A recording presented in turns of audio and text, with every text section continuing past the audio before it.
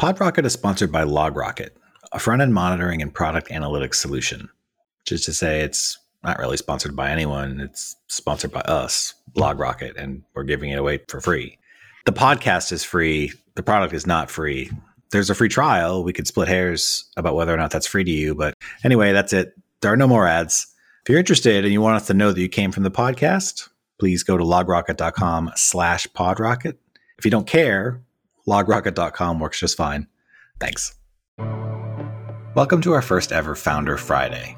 The Founder Friday episodes are a little bit different from our normal episodes. The idea is that we will feature founders of either startups or DevTool projects and just kind of learn a little bit more about what they're up to. On this episode, Ben talks with Chris Mather, founder of Elements, which is a new full-stack JavaScript framework.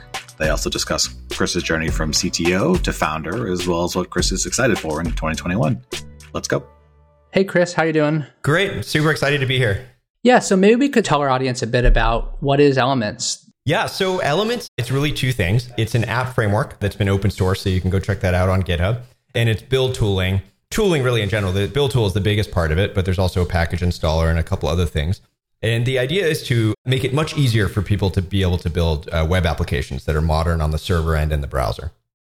Got it. And, maybe you could elaborate a little more, because there are a number of frameworks out there, and there are certainly a number of build tools out there. And we've spoken actually on the podcast recently with Brandon Bayer of Blitz, which is another framework. We've spoken with Fred Schott of Snowpack, which is kind of more in the build tooling. So maybe you could kind of give us a bit more color there. Like, how does this fit into the ecosystem?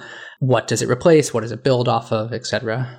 Yeah. So starting a business in this area is not well advised. There's so many things to pick from, but maybe it would be helpful just to kind of tell my story of where this came from, and that'll kind of lay the context for it, and I can fill in those holes with specific features. Yeah, that'd be great. So I started building for the web back like a really long time ago when it first came out. So through Netscape, it was my introduction. And I was enamored by it because it was obviously immediately evident that this was going to be incredibly powerful, that anyone in the world could get to your app through this distribution mechanism. So I was very excited to be able to build things. The first job I ended up taking was actually for the same company that Edward Snowden worked at. This is my claim to fame, I guess. But I worked for a defense contractor, and I got my top secret clearance, and I worked for the government on secret things.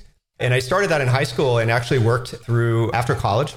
And I did that. And I spent the next basically 20 years fighting with dev tools, with terrible dev tooling. And so dev tooling has always had a special place in my heart. I like being a builder. I like the idea of building tools for people, for craftspeople. It's such a challenging thing to do. It's algorithmically challenging. You have to understand data structures and algorithms and systems engineering. And so I just like that type of work. But anyway, after the government, I got a little crazy working there after a while, and I was ready to try something different. So I came out to Silicon Valley. I ended up working for a couple startups. And then after that, I did my own small business where I taught mathematics and computer science online, kind of Khan Academy style videos that people would watch. And then after that, I took a CTO job at a healthcare fintech company out here. And Elements has sort of been in the works for the ideas for it about 10 years ago. But I really started writing the first lines of code when I was the CTO of this fintech healthcare company. And maybe this will sound mean, but it seems to me like when I look at the JavaScript ecosystem today, and this is from the perspective of a developer, but also as the CTO, it feels like a lot of buzzword bingo out there right now. And, back in the 90s, there was this thing called the Enterprise Java Bean. Do you guys remember this? The Enterprise Struts Java and beans and all the terminology, right? Yeah, it was this bizarre abstraction, and you weren't really sure what it was, but everything you have to do is an Enterprise Java Bean. So if you want to say hello world, you should probably start with an Enterprise Java Bean and figure it out. So to me, when I look at the ecosystem today, I mean, God forbid, you're coming out of Lambda school, you're looking at everything that's out there, and it just looks totally crazy because it is. And I think there's gatekeepers of the buzzwords. I think that making sense of all this is nuts. So from the perspective of a CTO at a company where we have to build a real app, right? This is a bank.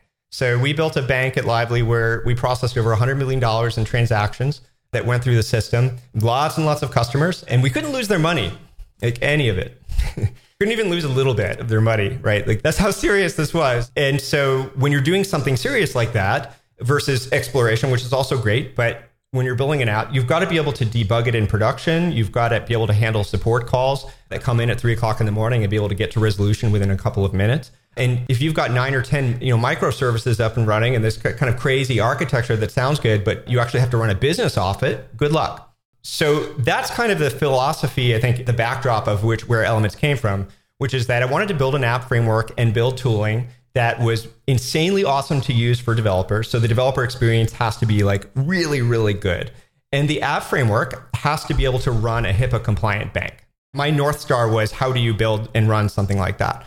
So as a quick sort of addendum, the build tooling itself is very fast. It's going to be faster than, we'll see, I'm sure people will hold my feet to the fire, but it should be faster than any JavaScript-based web build tool because it's written in Go, it's multi-threaded, and there's lots of heavy-duty algorithms in there to make it super fast. We spent multiple years of R&D on it. There's lots and lots of code in there, and it's extremely fast. So the hot reloading experience of Elements is like mind-blowing. It's really fun to build in Elements. So both Lively is built on it. The Elements site itself was essentially a video content platform, is built on top of it. And building this for myself. So anyway, I'll stop talking, but that's my quick background of the whole thing.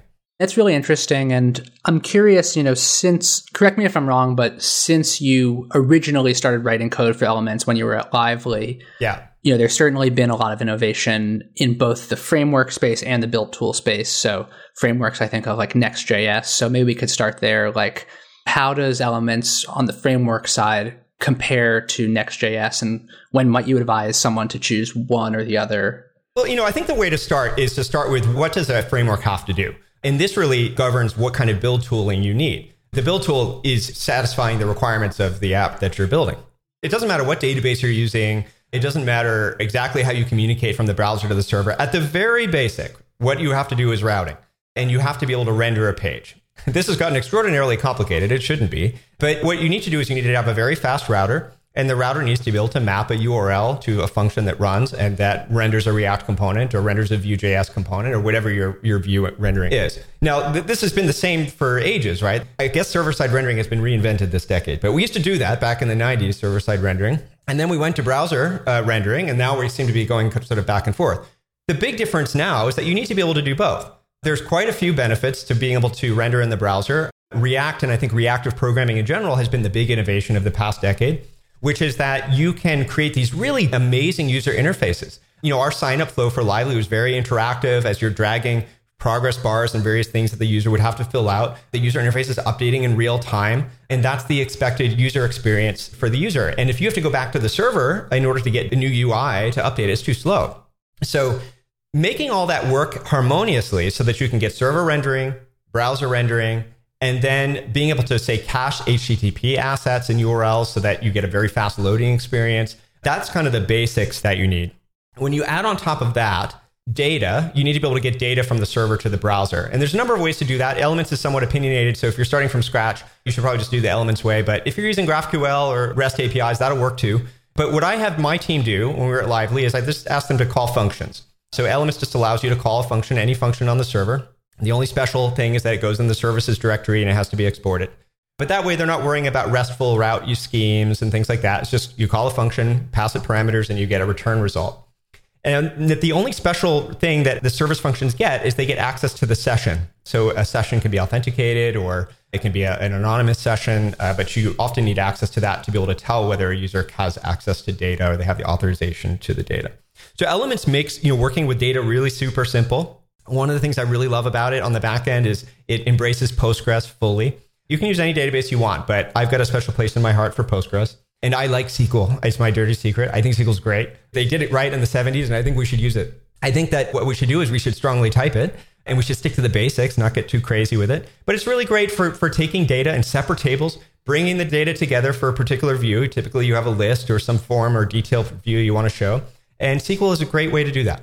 So if you want to use Mongo or something else, be my guest. It'll work fine. But if you want to use SQL, the way Elements works out of the box is it has strongly typed Postgres. You can work with strongly typed rows. You can send the rows right over the wire. It's got all kinds of aggregation functions built in to make it super easy. So the North Star for me in summary is the app development experience from the database down to the client. I want that to be really, really good. Now, obviously, the build tool has to be really good to support that because There's a lot of features that were baked into the build tool to make, for example, server and browser rendering work. It parses out the render calls automatically. So it figures out what your bundle split point should be. You don't have to configure it at all. There's no configuration at all. So it just works. And it has to do a lot of work. Like it has to compile for the server and it has to compile for the browser, both of those targets. If you use Webpack out of the box, you're not getting server. You're just getting a single page app. And the problem with that is that, well, we want to use TypeScript. We want to use TypeScript on the browser and in the server. And we don't want a single page app. If you're Lively, that's 200,000 lines of code and 900 plus views. So you're going to get a big giant bundle. It's going to be 20, 30 megabytes. And if you're at the airport, it might not even load. So we would get support requests. We were on Webpack. We moved off of Webpack, and that was one of the first problems the build tool had to solve. It had to automatically split the application by routes. Now, Next.js does it by folder. I don't agree with this approach. I don't think it's a good way to do it. I think routes should be in code. Because in code, you want to be able to grab data, you want to apply authorization rules, you want to set meta tags. There's different things you want to do in the route function that Next.js doesn't really make it easy to do. So I would say if you're on Next.js, just move to Elements. It's basically that, most of your code will stay the same. It's going to be React. Most of your code is probably at Lively, at least 70, 80% of the application is React code. Then a lot of the rest of it is just database code. And then that middle piece, the routing, that could take one of your developers a few days to migrate that over. Yeah, that was going to be my next question. What is the gradual adoption story for a app that's already in existence? But it sounds like it's pretty straightforward since it's, as you said, mostly focusing kind of on the API layer code. But then I guess from a build tool perspective, if you're already using Webpack and maybe you've done some amount of configuration to your Webpack first out of the box configuration, what's the migration process there on the build side? Yeah, so this is still definitely in experimentation mode. And what I'm really looking forward to is to working with people and trying things out and seeing how this goes. I can tell you what my conception of it is today, which is that the build tool can be used by itself. It's just a build tool after all. It's a complicated set of software. It produces an output that is a Node.js application and a browser bundle, a set of browser bundles. It doesn't require that the Elements application framework be there. The inverse is not true. The Elements application framework does require the build tool because there's features that are built into it that the application framework takes advantage of, and that didn't exist in the open source ecosystem when I started this, and still doesn't today. So if you want to try the build tool on an existing project, I would love to hear from people who want to give that a go and just to see how it works for them. Depending upon how you've configured Webpack, I think most of the main use cases are handled, but Webpack does have quite a few gnarly cases that it supports, and so we'll have to see, what importing CSS and things like that people might run into.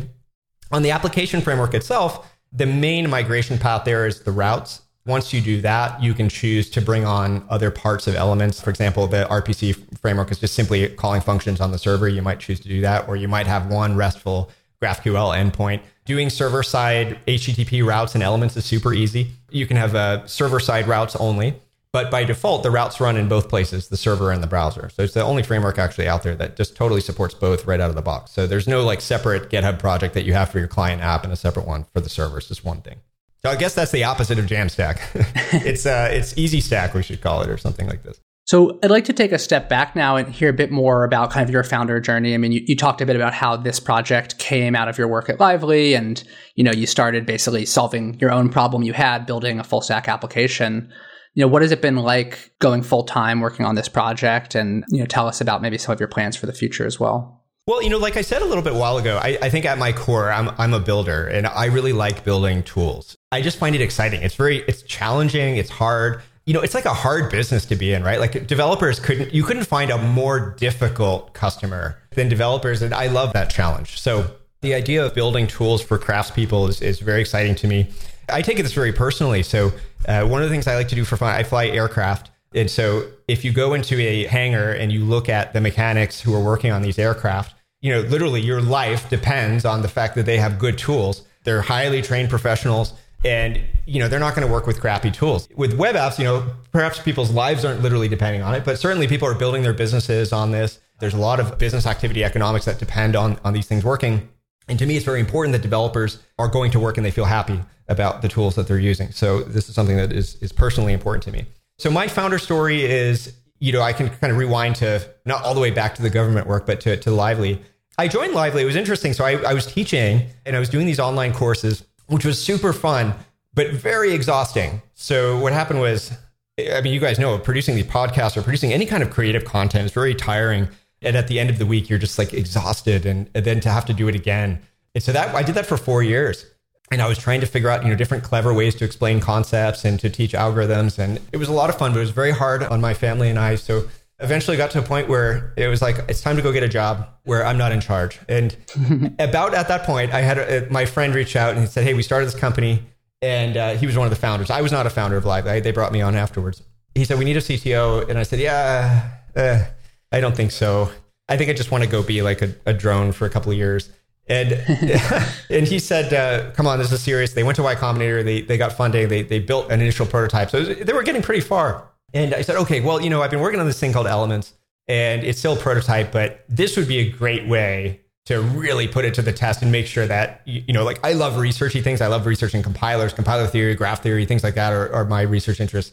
But to build a framework that actually works for industrial strength applications, you have to have some North Star, some kind of compass.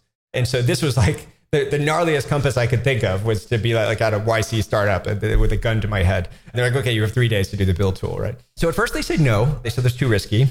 And I said, so is being a CTO of a startup, and we kind of went back and forth. And eventually they're like, okay, you can build it here. So I ended up doing that. And it was very hard, extremely hard. It was probably one of the hardest couple of years of my life in terms of work. I was coding a crazy amount and the team was actually growing as well. So the engineering team got quite large for a startup. I mean, it was 2 people and then all of a sudden it was 20 people. And so a couple of years went by, it was running on Elements and they said, okay, you've got to decide now. Do you want to run this team or do you want to do Elements? I chose Elements. And so then I left and I went heads down for the next 6 months. That year, I wrote 450,000 lines of code. Which I didn't even believe at first. I just had to look at the number and it was like, and I actually tore a muscle that year. Wow. That's actually possibly in my shoulder. So I was getting up at 6 a.m. I was working till midnight. It was insane. And that brought me up to last December and I picked my head up and I decided, okay, what am I going to do next? That's when I started the fundraising process. Just curious, did you tear the muscle writing code or something unrelated? I did. I was literally writing code and I've got a crazy setup. You can't see it here, but I have a special keyboard because I get RSI. So I have one of those Kinesis keyboards. So that helps a little bit, but I just got, if you do a repetitive motion enough, you can get these tiny little muscle movements and eventually you get a little tear. And it was very painful. So I'm like a geeky athlete, I guess, or something. Yeah, no, I mean, I think there's definitely not enough attention, a whole separate topic, but there's not enough attention to physical health paid, for developers and any folks that are sitting at the computer all day. And I think a lot of us working from home for the past year or so are starting to feel that. I certainly am. And I just got a standing desk. Take it very seriously, man. It's incredibly serious. I mean, you get to a point where you start to wonder whether it's reversible, and that's terrifying. So get a proper keyboard, learn how to do the right setup for sure. Yeah, I mean, I would be curious a bit about, you mentioned raising some money. And as I understand it, you just recently kind of did your public launch of Elements. And so I know in developer tools, a lot of what investors are looking for is growth metrics and users and open source stars. And you didn't have those things. So I'm curious kind of what was your pitch to investors and how difficult did you find the process was to raise money? Yeah, so I'll just kind of tell the story, I guess, from the beginning. It's not that long, hopefully. I raised money last year and I was actually pretty mixed on whether, and to give everyone context, so I raised a few $1 million and this is the first time announcing it. So I guess here you go. This is the announcement. You've heard it first on this podcast, folks. But that was actually last year. So I raised the money and then I just went heads down again for another year. It was very anticlimactic. But I'd already worked on Elements by the time I started that fundraising process. Like I said, that year I'd written an enormous amount of code. It was working. And I was very mixed about whether to raise money at all. I had this idea in my head that we have some savings. I wanted to, potentially bootstrap it. And I wanted to build a long-term company that our grandkids will know about, not something that is this chaos. At least my idea of it was creating this chaotic thing where we're constantly trying to hit impossible metrics. But I came up last December and I thought, I'm building a real this is a software company that is pretty foundational in terms of the tooling and the app framework. And I want companies to build on this. And if you're building it, by the way, if you're a founder and you're starting a company, you should definitely build on top of Elements. So that's my pitch to you. Definitely start on Elements. So there's no better option. It'll change your life. Do it immediately. But anyway, I decided that I did not want to start that process with a weak balance sheet. I didn't want to have to go week to week, wondering whether we're going to make it. So for me, the big pull for raising money is I want to be able to find good people, great computer scientists to work on this and pay them well to do great work. I think that's important. There's a lot of pathological outcomes that can come from raising money. So I think, we have to worry about that as well. I've always thought it a little weird, honestly. You know, you raise money and it's like when you get a mortgage for a house or something, you just get it, right? Like you don't go out and have like a party. I mean, you might celebrate that you have a house. You have a house that you can raise a family or whatever you want to do in the house, but we don't celebrate the mortgage process. But for whatever reason, like in startups, this ingredient is something that we look at as the end result. So anyway, I started in Silicon Valley because that was where my network was. And honestly, that didn't go terribly well. I started giving these demos and I did not know the right buzzwords, I guess, to say. I had a number of very unproductive meetings. And then I went to New York and I met these guys. As soon as I got into the meeting, it was honestly a fluke. It was an introduction from a friend of mine in New York, and he said, you should go meet these guys. And the level of questions they were asking were good. They were coming from engineering backgrounds. One of the partners had worked for Bill Gates at Microsoft, had a PhD in electrical engineering. And they're not necessarily familiar with this technology, but they knew to ask certain things. And it was a very productive meeting, and I felt very energized. And I remember walking out of that meeting, and I already met with a ton of people prior to that. And I was like, these are the guys. So I'm not meeting with anyone else. That whole thing from start to end took 3 weeks, which I'm told is fast, but I don't have any comparables, so I don't know. There was a bunch of emails. I didn't have a deck. I had a demo. So I went in, I told my life story, and I said, okay, it's done. Here it is. Do you want to see it? And, we built an app together in real time. And then the rest of the process became a Dropbox paper. That was important to me because I wanted to collaborate with them rather than just giving a one-dimensional presentation. And I didn't talk to anyone else. I brought a few other individuals into the round. And these individuals are people I know, who can give advice or are in the industry and know a little bit about it. Or people, there's one or two people that asked if they could get in. And that was it. And then after I raised the money, I went heads down again for like another year. So it was exciting to see the balance go up, for like a day or two. And then after that, I went right back to work and I finished the product. It's just sort of a soft launch. It's available if people want to download it and try it out. And then this year we'll be fine tuning that and bringing together a core team. And in terms of like growing the user base, what are your plans to build adoption? I mean, that's one of the biggest hurdles is to kind of achieve the, not necessarily hockey stick, but some amount of consistent user growth and getting companies to build on the platform. So how are you thinking through that part of things? Yeah, for sure. And you had mentioned something else important earlier about GitHub stars and kind of how does the open source play into this? And this is a little bit of a weird project because it didn't start in open source. It actually started as a foundation to a business. In other words, we built our healthcare bank on it. And then now it's becoming an open source project later. So it's a very mature, I guess, open source project, but without the stars yet. I've done a decent amount of open source work. I've had an open source project that was back when Meteor was a thing. I built the router for Meteor. That became a popular open source project. One of the things I learned about open source is that I think open source is great. So make no mistake about it. I think open source is wonderful. I remember back before we had open source and things were worse. So I love that about it. I love that there's an open development model where you can interact with your users and they can open tickets. And I think all that's great. I think building a product in the open is almost impossible. Your headspace gets so filled with sort of random things. This might be like an old metaphor that won't work for the audience. I don't know. But did you guys watch The Simpsons? Yeah, of course. Yeah. There was a Simpsons episode where they asked Homer to design a car. Do you guys remember there's the Homer car? And like, no. He keeps talking about like how bad things are and how he could do it better. And so they're, okay, you can design the car. And he comes up with all these features that he wants. And it's a bazillion features. And before you know it, there's dongles hanging off the car every which way. And he finally presents his final design. And it's this ridiculous looking car that's like not, that's terrible. Like it barely operates. Nothing fits with anything else. And I think that's what you end up with if you're not careful, if you design by committee. So designing by committee is something that I did not want to do. It's designed by thoughtfulness and by use case and having a North Star. That's an actual application that we're building. So when I started raising money, there was not an open source project to look at. I think the fact that I had been around the block for so long was enough. And the algorithms and structures and stuff that's in this are very heavy, very complicated. And so they saw all that working and it was like, okay. And probably being a CTO helped. And then it was just conversations and, you meet people and you interact with them and you kind of get a sense of, okay, is this person jerking me around or does this seem right? But our plan for growth. So what does that look like? So first of all, it looks impossible from the vantage point today. It looks like there's so much stuff out there that this just simply won't work. But we'll see. Okay, I have another announcement. We'll start with that. So this is the first time anyone's here. I'm making it public. June 21st, I'm going to be a dad. Oh, congrats. Thank you. That's huge. Yeah. Yeah, very excited about this. So I have a boy coming, hopefully in the sense that nothing bad happens. And that'll be in June. From now until June, what I'm going to do is I'm going to make lots and lots of videos. So every morning I'm going to get up and we're going to work through building various parts of an app, starting with something like login. How do you have a login that doesn't have any passwords, just using email? That's going to be the first one that comes out. And then I'm going to walk through how the various parts of Elements are made. So how do you make a router, a really fast router, the fastest router out there? How do you do it? What are the different parts of the build tool? What does it have to do? So I'm going to kind of use that teaching experience that I had from before this to go through the various parts of Elements. And I'm hoping that that can help build some traction. And the main hypothesis is that if you make this clear and you make it easier for people to make apps, that will be enough. Because right now, I think that when you go, it's like buying a car. Right now, what the ecosystem wants of you is you go to buy the car and the car doesn't come with any wheels. And you're like, okay, I want to drive the car. That's my goal. And you're like, okay, you can get the car here, but it doesn't come with wheels. No, but I can't drive the car without the wheels. So what do I have to do? And they're like, there's 5,000 wheel providers that are strewn all around California, and you need to go and figure out which one you want. That's the equivalent of what it's like to build an app today. So I'm hoping that Elements is a solid platform for people to build their businesses on. I think it's the best modern web framework that exists out there of all of them today.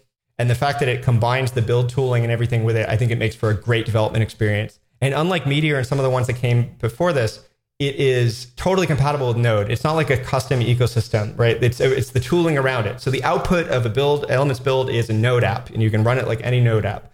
So that's hopefully the difference that Elements makes. The application framework I think it's important to open source that. So there's some that have come out that are closed source. That was a decision I made early on, that any code that gets integrated into your app, you should be able to see that code. So the Elements application framework, it's not like the MIT license. There's some restrictions on it, like Amazon can't go and create a service around it, but it's pretty open. You can look at the code, you can go see how it's made.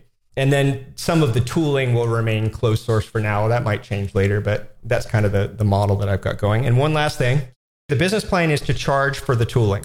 That's my current plan. Mm-hmm. That could change based on the alpha users and feedback, but my philosophy on that is that businesses should charge for the thing that they value. And those incentives should be aligned. So to me, what's important is the developer experience. That's the main thing. So I don't want our company to be focused on developer experience and selling ads, or something weird on the side, right? Like it should be you're charging for that main thing. So the most likely outcome here in the next couple of months is we'll charge for the tooling. It's interesting to hear the thought process. And, it sounds like a lot of these things are still being formed, and the plan's still being made. But I mean, that's the cool thing about an early stage company. And it'll be very exciting to follow along as you make the videos and you launch, and undoubtedly we'll have a lot of success. Thanks, Ben. I'm excited to cheer from the sidelines. I guess finally, for folks that want to get started, elements.dev is the website. Anything else people should check out if they want to learn more? Yeah, start at elements.dev. That's the homepage, and that'll give you a quick synopsis of the project. And again, in summary, this is an app framework for TypeScript. It's designed for TypeScript specifically. So JavaScript will work too, but TypeScript integration, there's been quite a bit of work that's gone into making it really integrated with TypeScript. So one more last thing on that point. ESBuild, for example, will link, but it won't do TypeScript compiling. It just ditches that part. And this is all totally integrated. So it'll compile, link, all the things. It works with TypeScript right out of the box. So it's an app framework for TypeScript and a build tooling for TypeScript. You'll see all that kind of summary on the homepage. And then the open source project for the app framework is linked on the homepage as well. So you'll see that rather than memorize the GitHub project, just go to elements.dev and click the link there. To install it, it's got a little bit of a unique install process. I should probably explain that to users so they don't get scared. You put in an email address. And it's not because I want to sell your email address to advertisers. It's because you have to install a binary. So Elements is a binary, and there's two builds, one for Mac and one for Linux. And so I couldn't put it up on NPM. The installer actually installs based on the type of machine you have. And the way that we do it is you put your email address in, and then you get an email that has an install link that's like custom for you. When you click the link, you'll get a script that you put into your terminal, and you can install it from that. And then all the application packages and all that come like regular NPM packages. Got it. And finally, outside of Elements, what are you most excited about for the year ahead in the world of developer tooling?